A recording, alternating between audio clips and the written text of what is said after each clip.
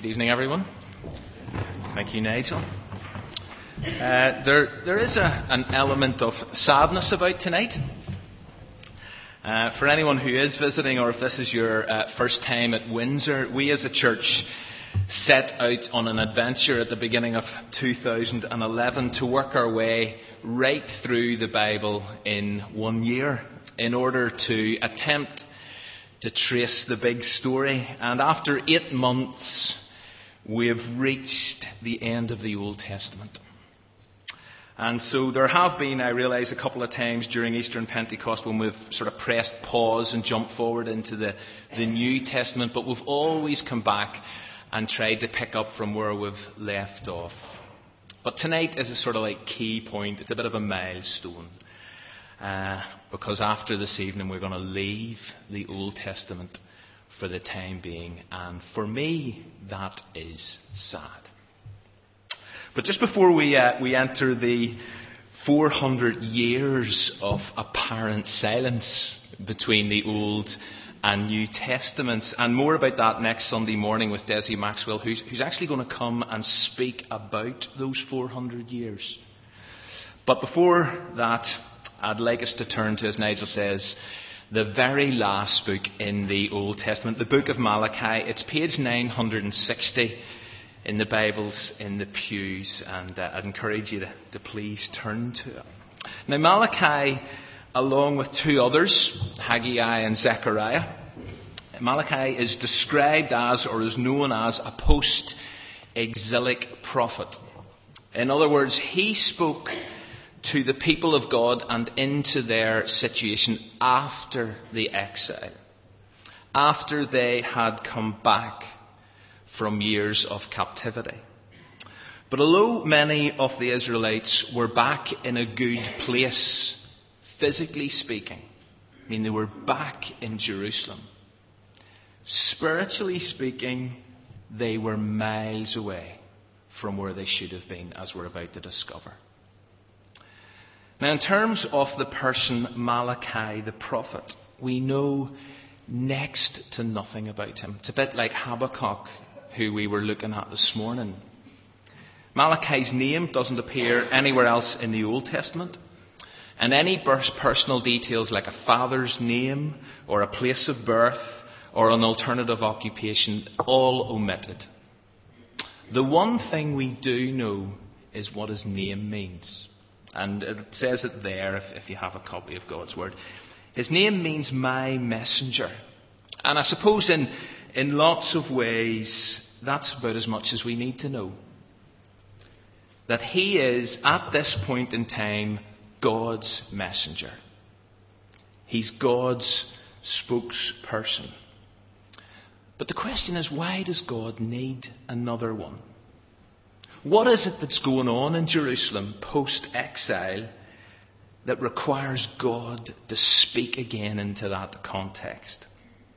Well, what we need to know, and I'm just trying to sort of paint a bit of the background picture, what we need to know is that the temple has been rebuilt.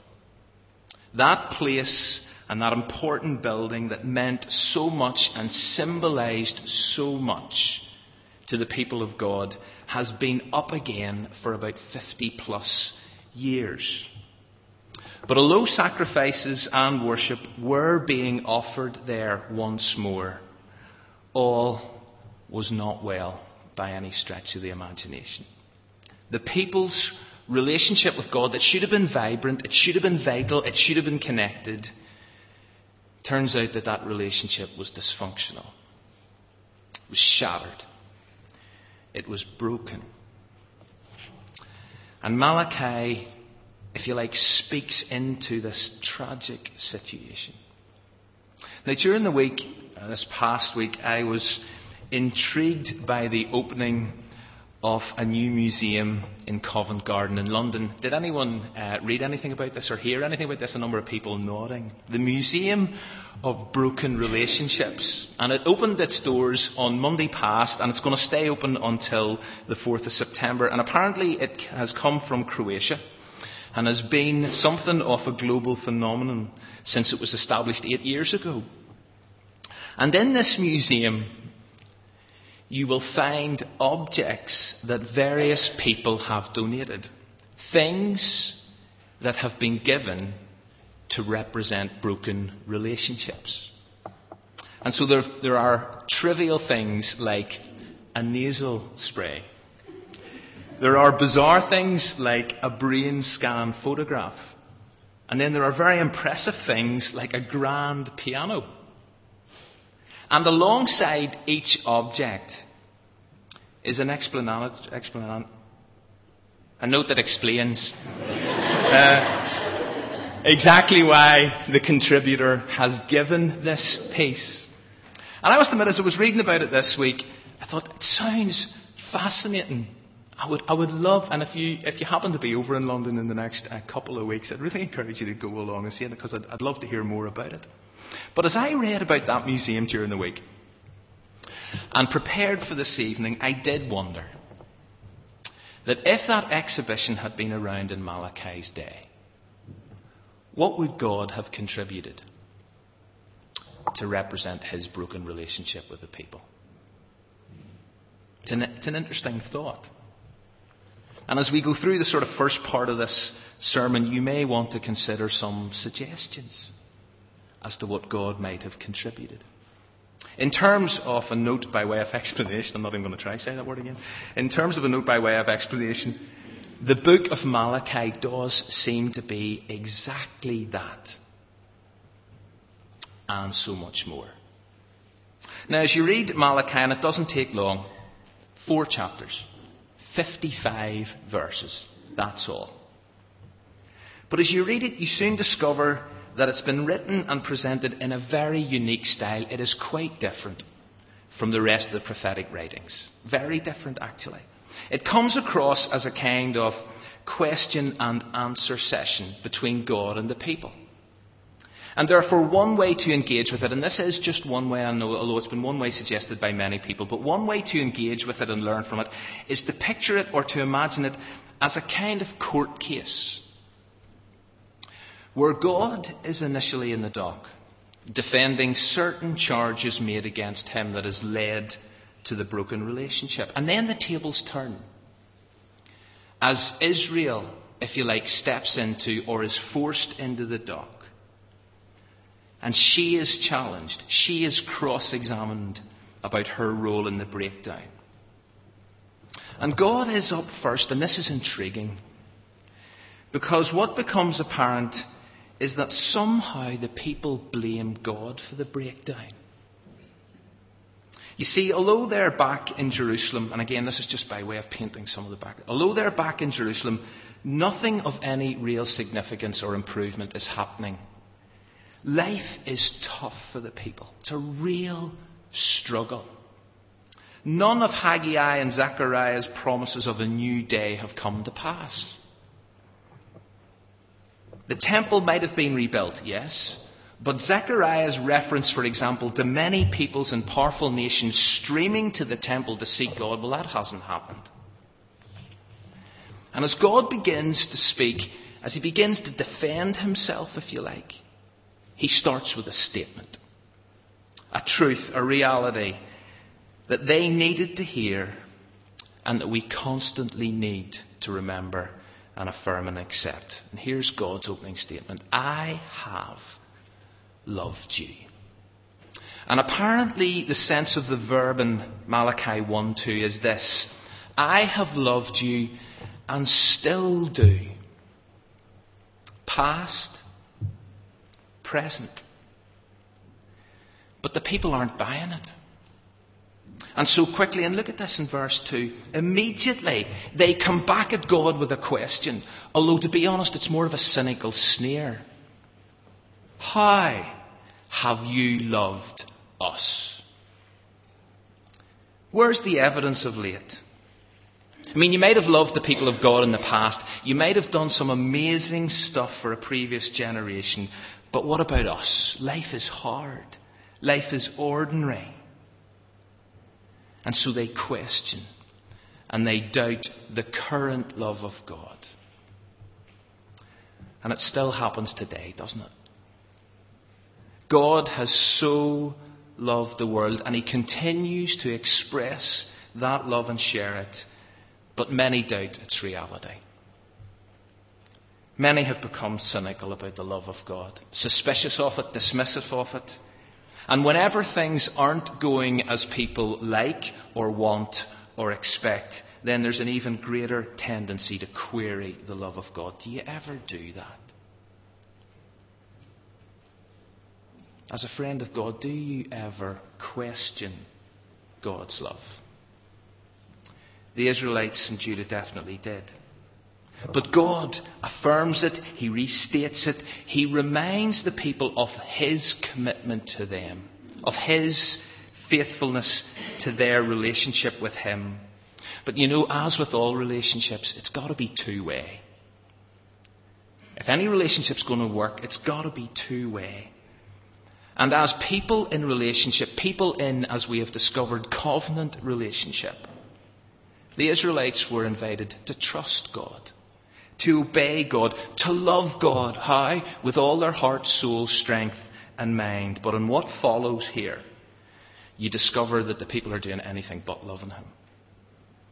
They are being anything but faithful. And as they, in a sense, then step into the dock, God raises a number of issues. He addresses certain things that has led to and is causing the breakdown of this relationship. And I just want to draw attention to three. Three charges that the Israelites have to face up to. And I want to try to make the connections, because remember, as we said last Sunday morning, the prophets do speak from the perspective of eternity. And therefore, let's not distance ourselves from the words of the prophets. They do have something to say to us. To start with, this is a bit of a recurring one, their worship is a sham. If you were here last Sunday morning, there will be echoes of this. It was insincere. It was heartless. The priests, according to Malachi, were just going through the motions, and therefore the people were following suit. It had become a tiresome duty, a burdensome job, an empty ritual. And so, for example, and you can read this, people were offering blind and diseased animals. And they were offering them as sacrifices, and that was not what was required. God asked the people to bring Him their best.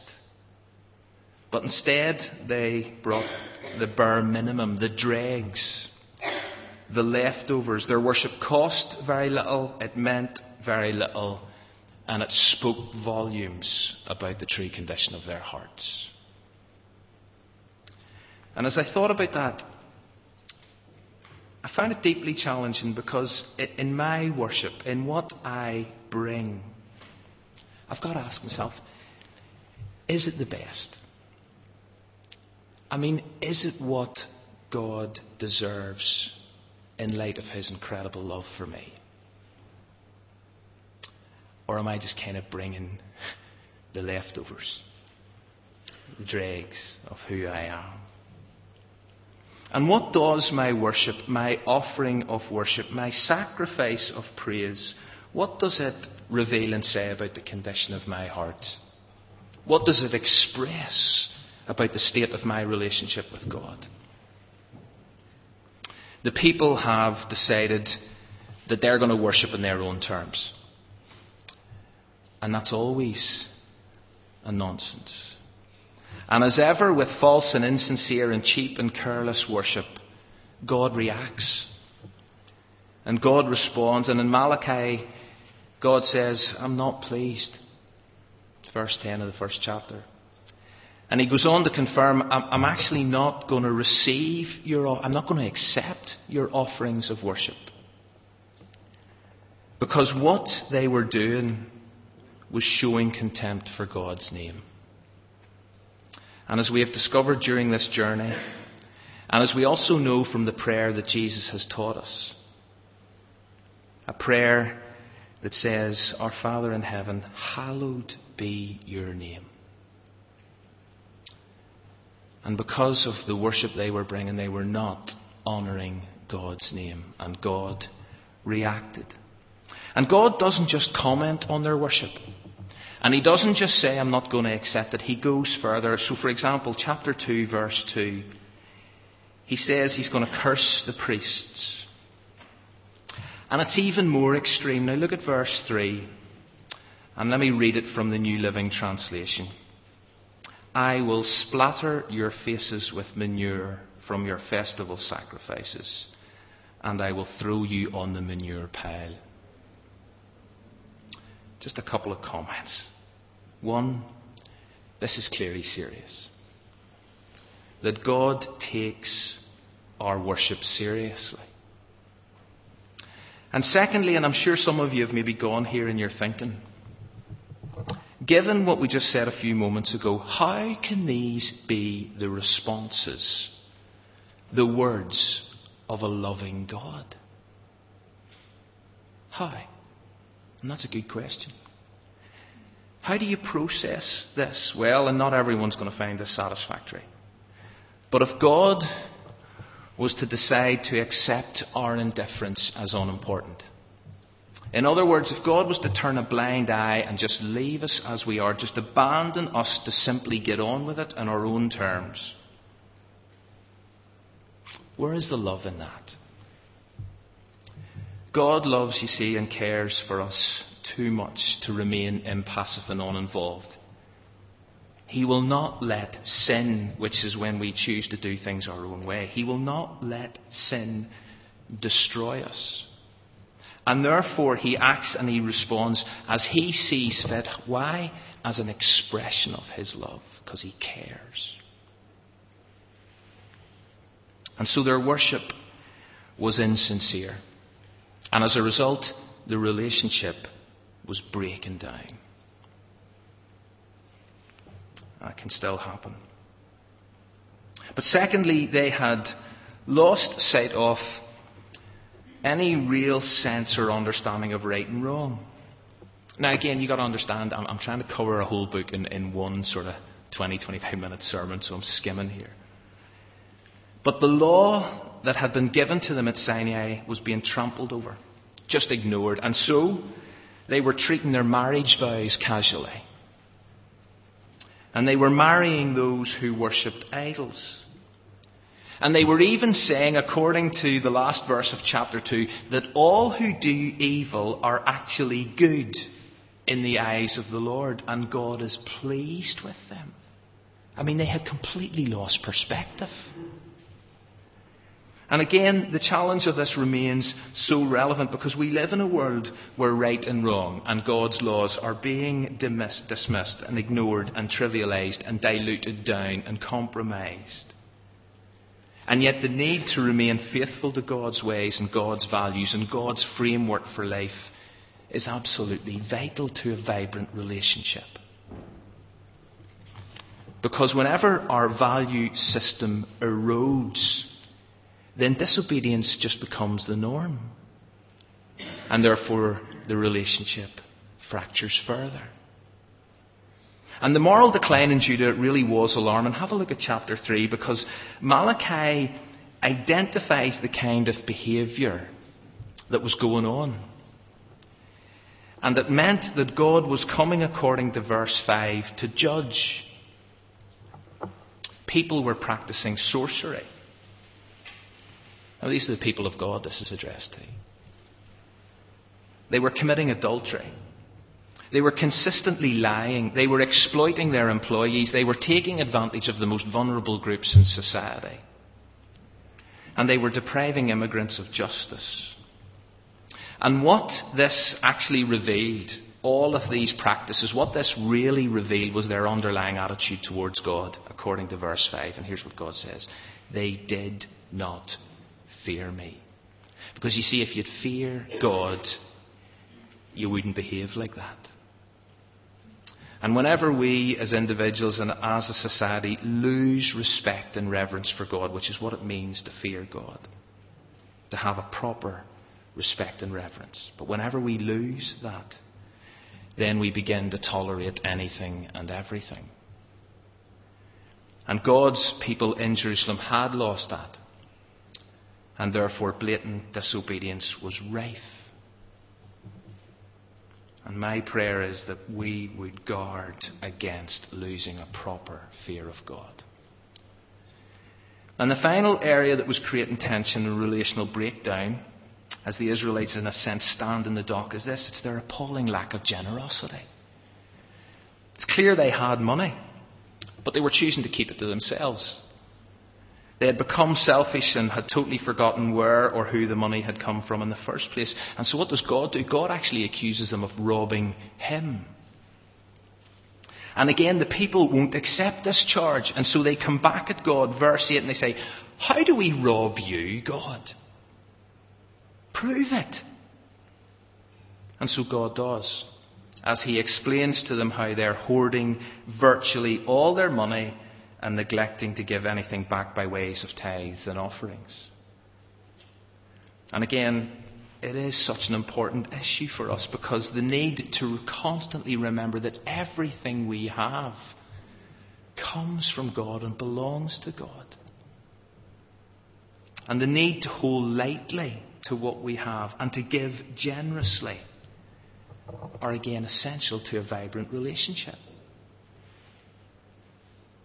And so as you come to the end of this book and the end of the Old Testament, there is a real sense of sadness, because it's clear that despite all that God has done for his people over numerous years, despite his consistent and constant love,